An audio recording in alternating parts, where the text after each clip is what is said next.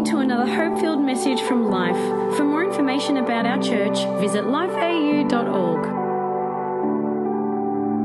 Hi from us at Central up at North. And also Melbourne this morning, you're connecting with us.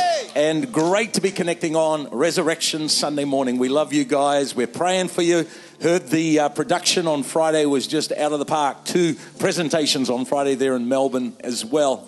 And if you are visiting at Life, whatever campus you're in, we are in our 5th week on our series called An Empowered Life. And I trust that you've enjoyed that, because today we're going to continue on. But before we go to each campus, and we've got speakers in each of the campuses, you know, the verse that's been the benchmark or the bottom line to the series is 1 Corinthians 4 and verse 20. And Paul is writing to the church at Corinth. And I just want to encourage you, because he writes to them. Many of them have been in church for a long time. Many of them know the drill. Many of them understand what it is to live a Christian life. But this is what he says in the Message Bible. God's way is not just a matter of mere talk. God's purposes for your life is not just the rhetoric attached. It's living an empowered life. Yeah. And I believe that if we would take hold of each part of what we've been sharing recent months, I've been taking time to review in my life how I've stayed focused. Not perfect, but stayed focused and on course. And just tried to say, well, what is it that has helped me stay in the main frame? I think even the Apostle Paul, he uses 1 Corinthians 9 and verse 26. And he says, this is the kind of Christian I am. I don't run with uncertainty. Right. And I'm not somebody that fights as one that just beats the air. Bit of Joseph Parker there this morning. It's kind of like, I'm not just playing the game. No, I discipline. Yeah. I take time to look at my life, and I discipline my human form. And I bring it into subjection. How many know that's not easy? Right. Come on, when you tell yourself, hey, we're going to change some things around here. Why? Otherwise, I can be a preacher. I can be a talker. And after I've preached to others, I myself should become disqualified. Wow. And so throughout the series, we've looked at 4 of the 5. Today we're going to go to the 5th, that an empowered life is a purposed life. Yeah. In other words, all of us are activating our God shape to achieve kingdom purpose. And the point that came out of that first message was how much of the activity that we're involved in is furthering God's kingdom. Because we've got to move from doing to being. Right. Be in that place where God is using our lives significantly. That we live planted. A lot of people responded to that message. Don't become a bonsai. Right. You might look like others, but you're stunted. And God makes it so clear that church is not something we go to. It becomes our soil. Awesome. Those that are planted in the house, that we live with a deeply rooted, strong system of things beneath the surface. What comes to us above it is not going to dominate. Then Pastor Joel spoke to us about living a partnered life, and that's where we live in the strength of together. We should all have people that are different to us, speaking into our lives and keeping us, again, shaped in who we are. We should have people we're helping, and then we should have those that we trust that have a spiritual authority to speak into our lives, to tell us the stuff that maybe is not always easy to take. Then Pastor Robert Morris spoke about living a prospered life. And I love that we are called to live a multiplying life. Yeah. When you live your life God's way, it becomes a life that multiplies.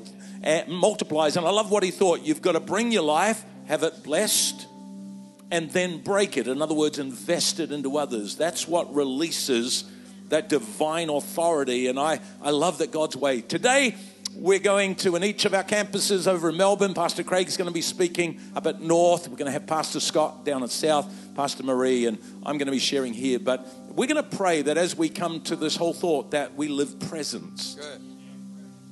Not just purpose, planted, partnered, prospered, but Easter resurrection is we don't have to do this alone. Come on, let's pray. Father, we thank you today. We thank you for the presence of the Holy Spirit. Thank you that whoever we are, whatever campus we're in, wherever we're hearing this message, that Holy Spirit, you're reaching out to us.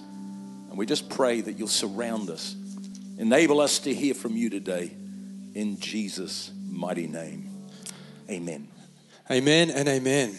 So we're talking about being presenced by an amazing God.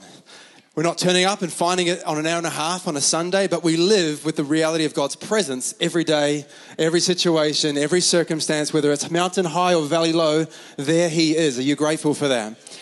So we're going to go, originally Pastor Paul had shared, I'd love to connect across the campuses, and then he felt, no, I'd love it if the different campuses would have different people speaking. And instantly in that moment, when I knew that I was preaching today, I turned to John 20, which talks about the resurrection, which I think is a pretty good topic to talk about on Resurrection Sunday. I just thought that's a win straight away. Go there, you're not going to lose.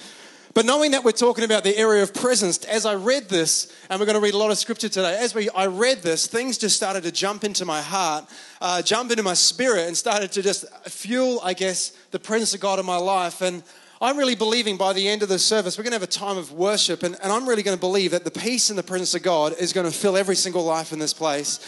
Maybe for the very first time, you're going to know the peace that stills every storm. Or maybe for someone, we've been in church a long time and we've become unfamiliar with the presence. We've become so familiar, we've become unfamiliar. And we're going to have a fresh touch of God's presence today, and we're going to see the peace of God move. So if you want to get your Bible, it's going to be on screen. Our team have got it for us. But we're going to go through John 20. And this is an amazing account. But it says this, early on the first day, in verse 20, it says,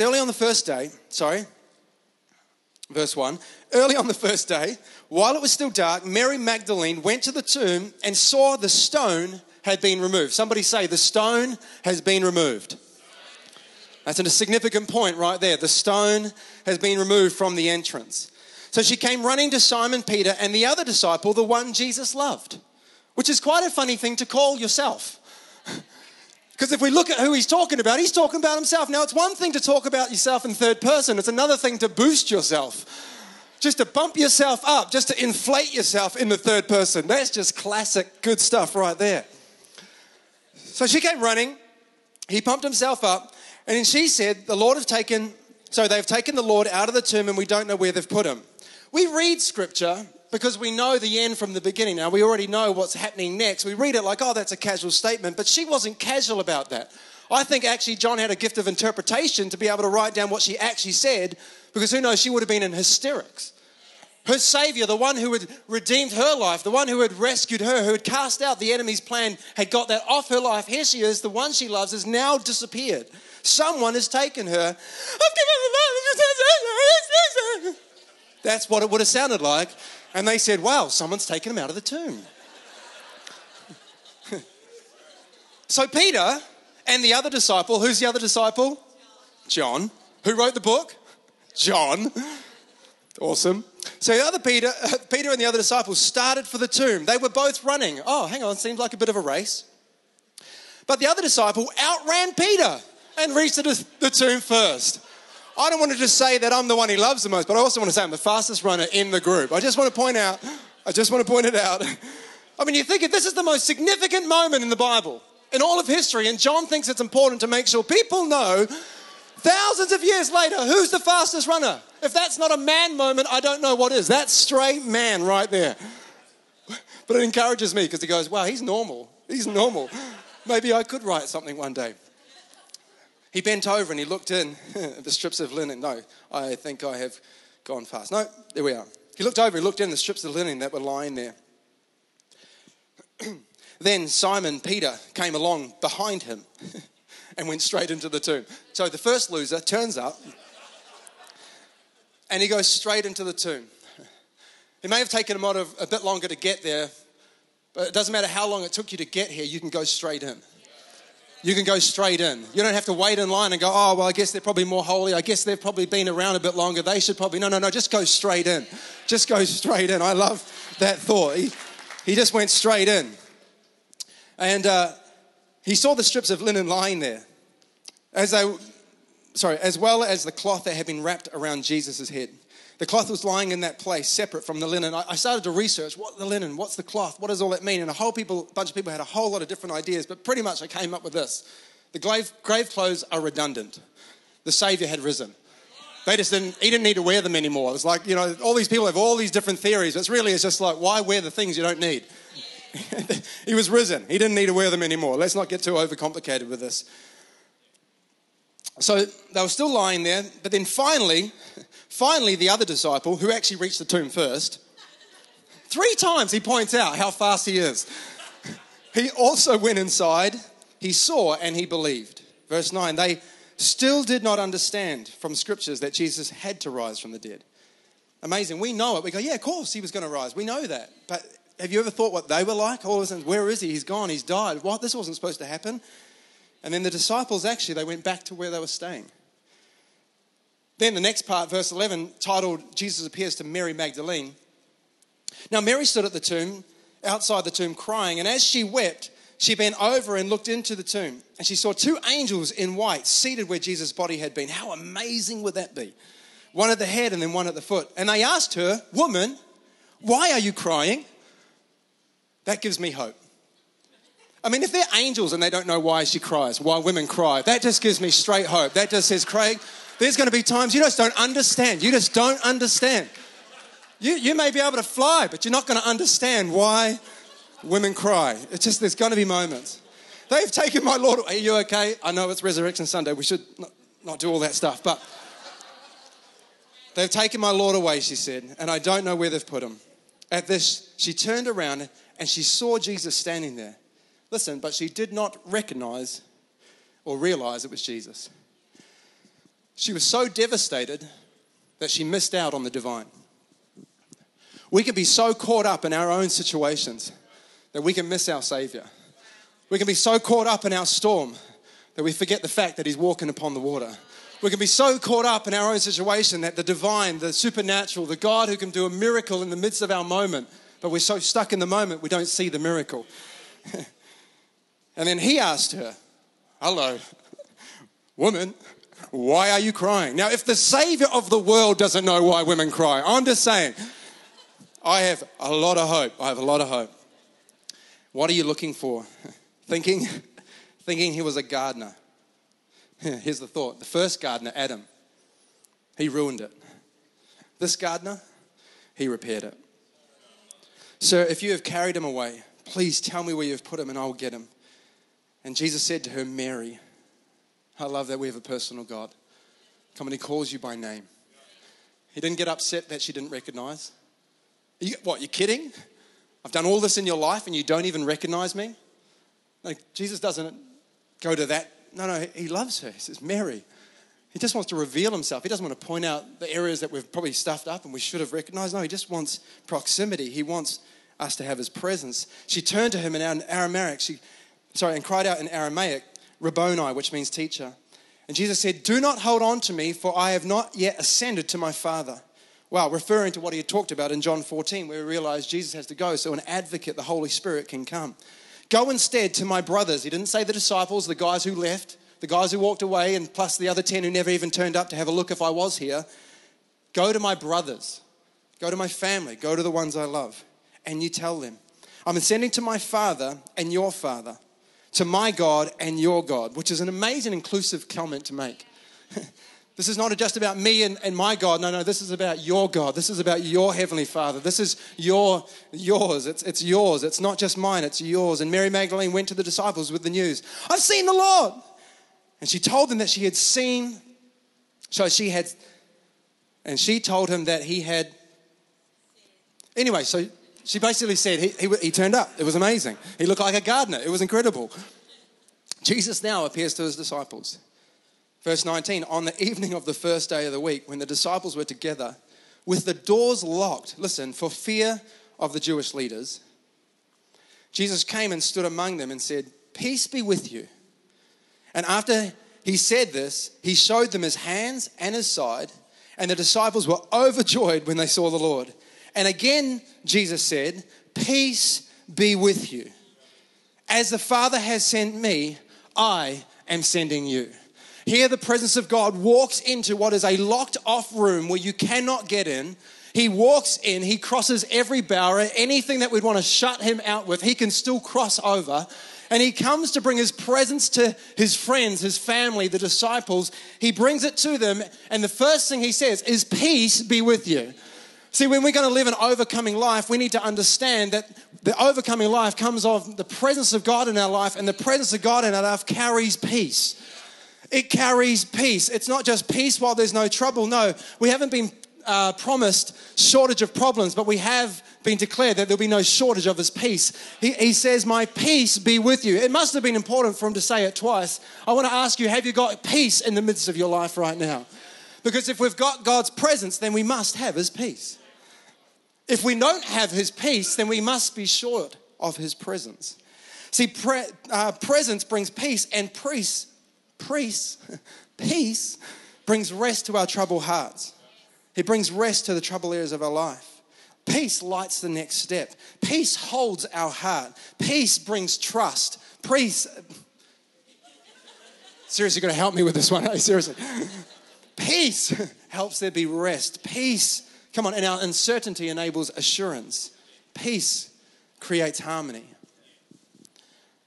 I can tell you right now, the very reason we're here in Melbourne, moved from New Zealand 4.5 years ago, if you don't know our story, is because the peace of God filled my heart so strong and said every area of my concern was no need to be concerned. It would be an area of his provision. Just follow me. That peace in that moment that hit my heart honestly changed the game for us. Peace is powerful. See, peace is powerful because it's partnered with promise. When you have his presence, you have Jesus, and in Jesus you have who he is and the entirety of who he is. And the entirety of who he is in his word, and in his word are promises. So when you have his presence, you have the power of his promise. But if we are short on the presence, then who knows, we start to question the promise. Come on, we need to live an overcoming life, so therefore we need the promises of God alive in our lives. The second thing he says, he doesn't just say, peace be with you, but he says, as the Father has sent me, I'm sending you. Which is amazing. What he's saying is, hey guys, this isn't the climax of the whole deal. This is actually a moment of commission. Me turning up, my presence being in your life isn't the climax. That's not the height. Right now, the opportunity is that I am going to commission you for what you were purposed to do. And in his presence, we are commissioned. In his presence, we are stirred to step out in faith. Come on, anybody in a retreat moment, anybody in a faith-filled moment, you don't feel like just sitting back and just chilling out and doing nothing. Oh, the presence of God's just so good. I'm just going to sit back and watch everything happen. I'm just going to chill now. No, the presence of God gets you out of your seat. When the presence of God gets you to the place where you want to step out, you want to try something you haven't tried before. You want to go to places that maybe before you wouldn't have because you were timid, you were afraid. But the presence of God, come on, it doesn't make you sit back or sit down. It makes you stand up. The presence of God propels us. And he says, come on, this is the commission. We know that this was then talked about in Matthew.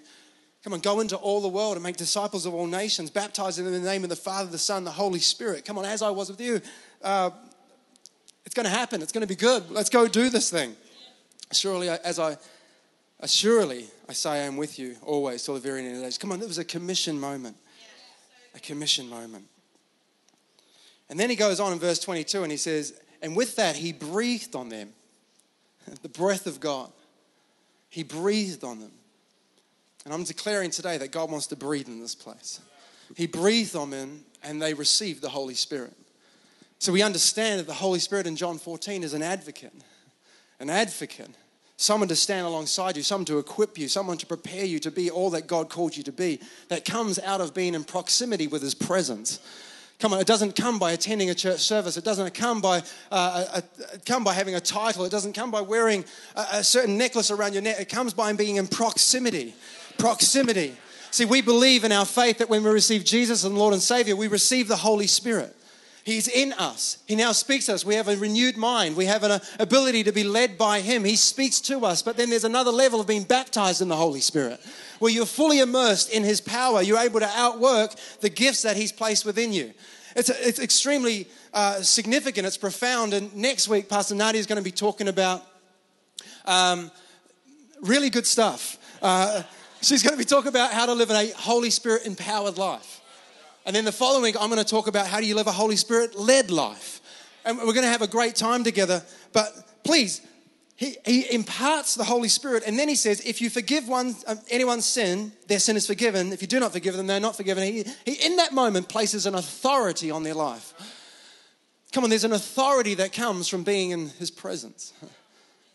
There's an authority that comes. Come on, what things do you need to speak to? What things do you need to take authority over? What areas do we need to stand up with the presence of God, with the promise of God and the peace of God and declare his purpose through your life?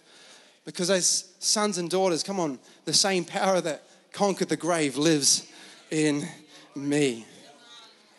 But here's the revelation. Here's the thought that I want to kind of land on in the next 4 minutes. And then we're going to worship. Maybe the team, why don't you come and join me?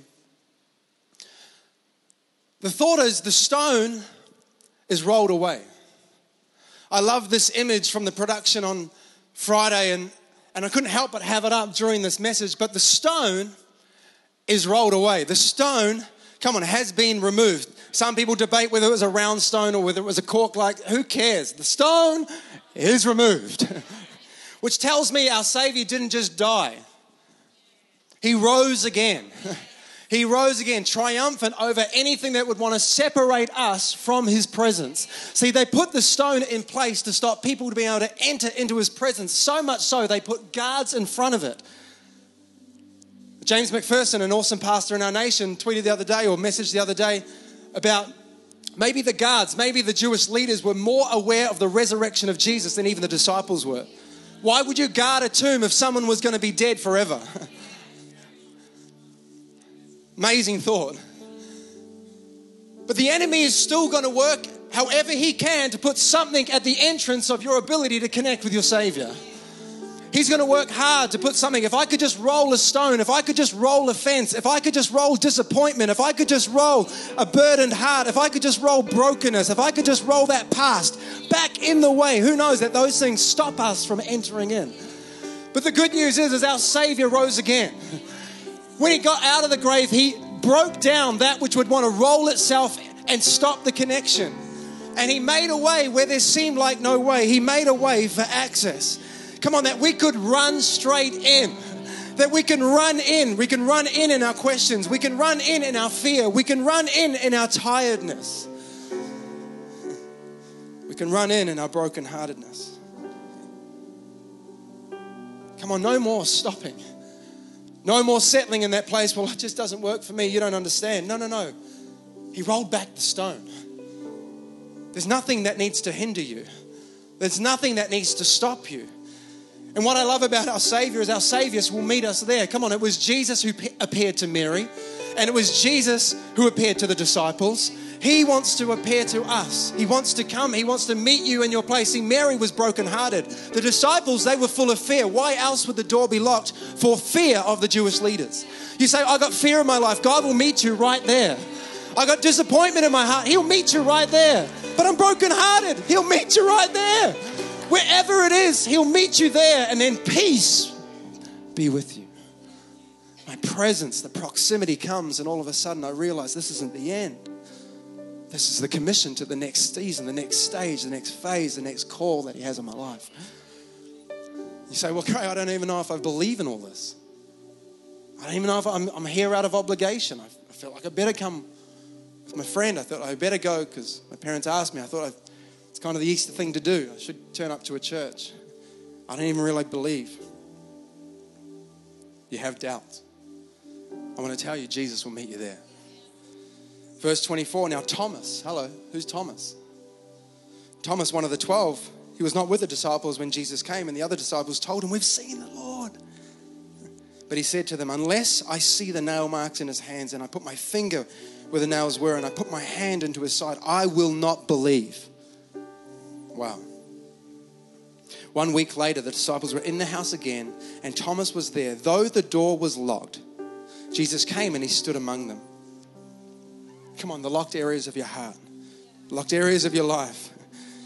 God wants them to become a place of intimacy. He wants a place to become a place of insight. And what did Jesus say to Thomas? Peace be with you. Then he said to Thomas, put your finger here, see my hands. Reach out, touch my side. Now stop doubting. Believe. And Thomas said, my God, my Lord. And Jesus said to him, because you have seen, you have believed. But blessed are those who have not seen, yet still they believe. Now, I've never put my hand in Jesus' hand. I've never touched his side. But because he's touched my heart, I have no problem believing. Theological insight and theological arguments may come my way, but because he's touched my heart, I can't stop believing. But the enemy, if he can't get me to stop believing, then he'll try and get me separated. But the stone has been rolled away. So whatever it might come that might roll itself to separate me from entering in this moment right now, I'm telling you, it's already been rolled away. It's already been removed. All I need to do is let God meet me right here, right now, and let the saving power, the resurrected power, touch my life. We hope you enjoyed this podcast from Life. If you have any questions or want to contact someone about this message, visit lifeau.org.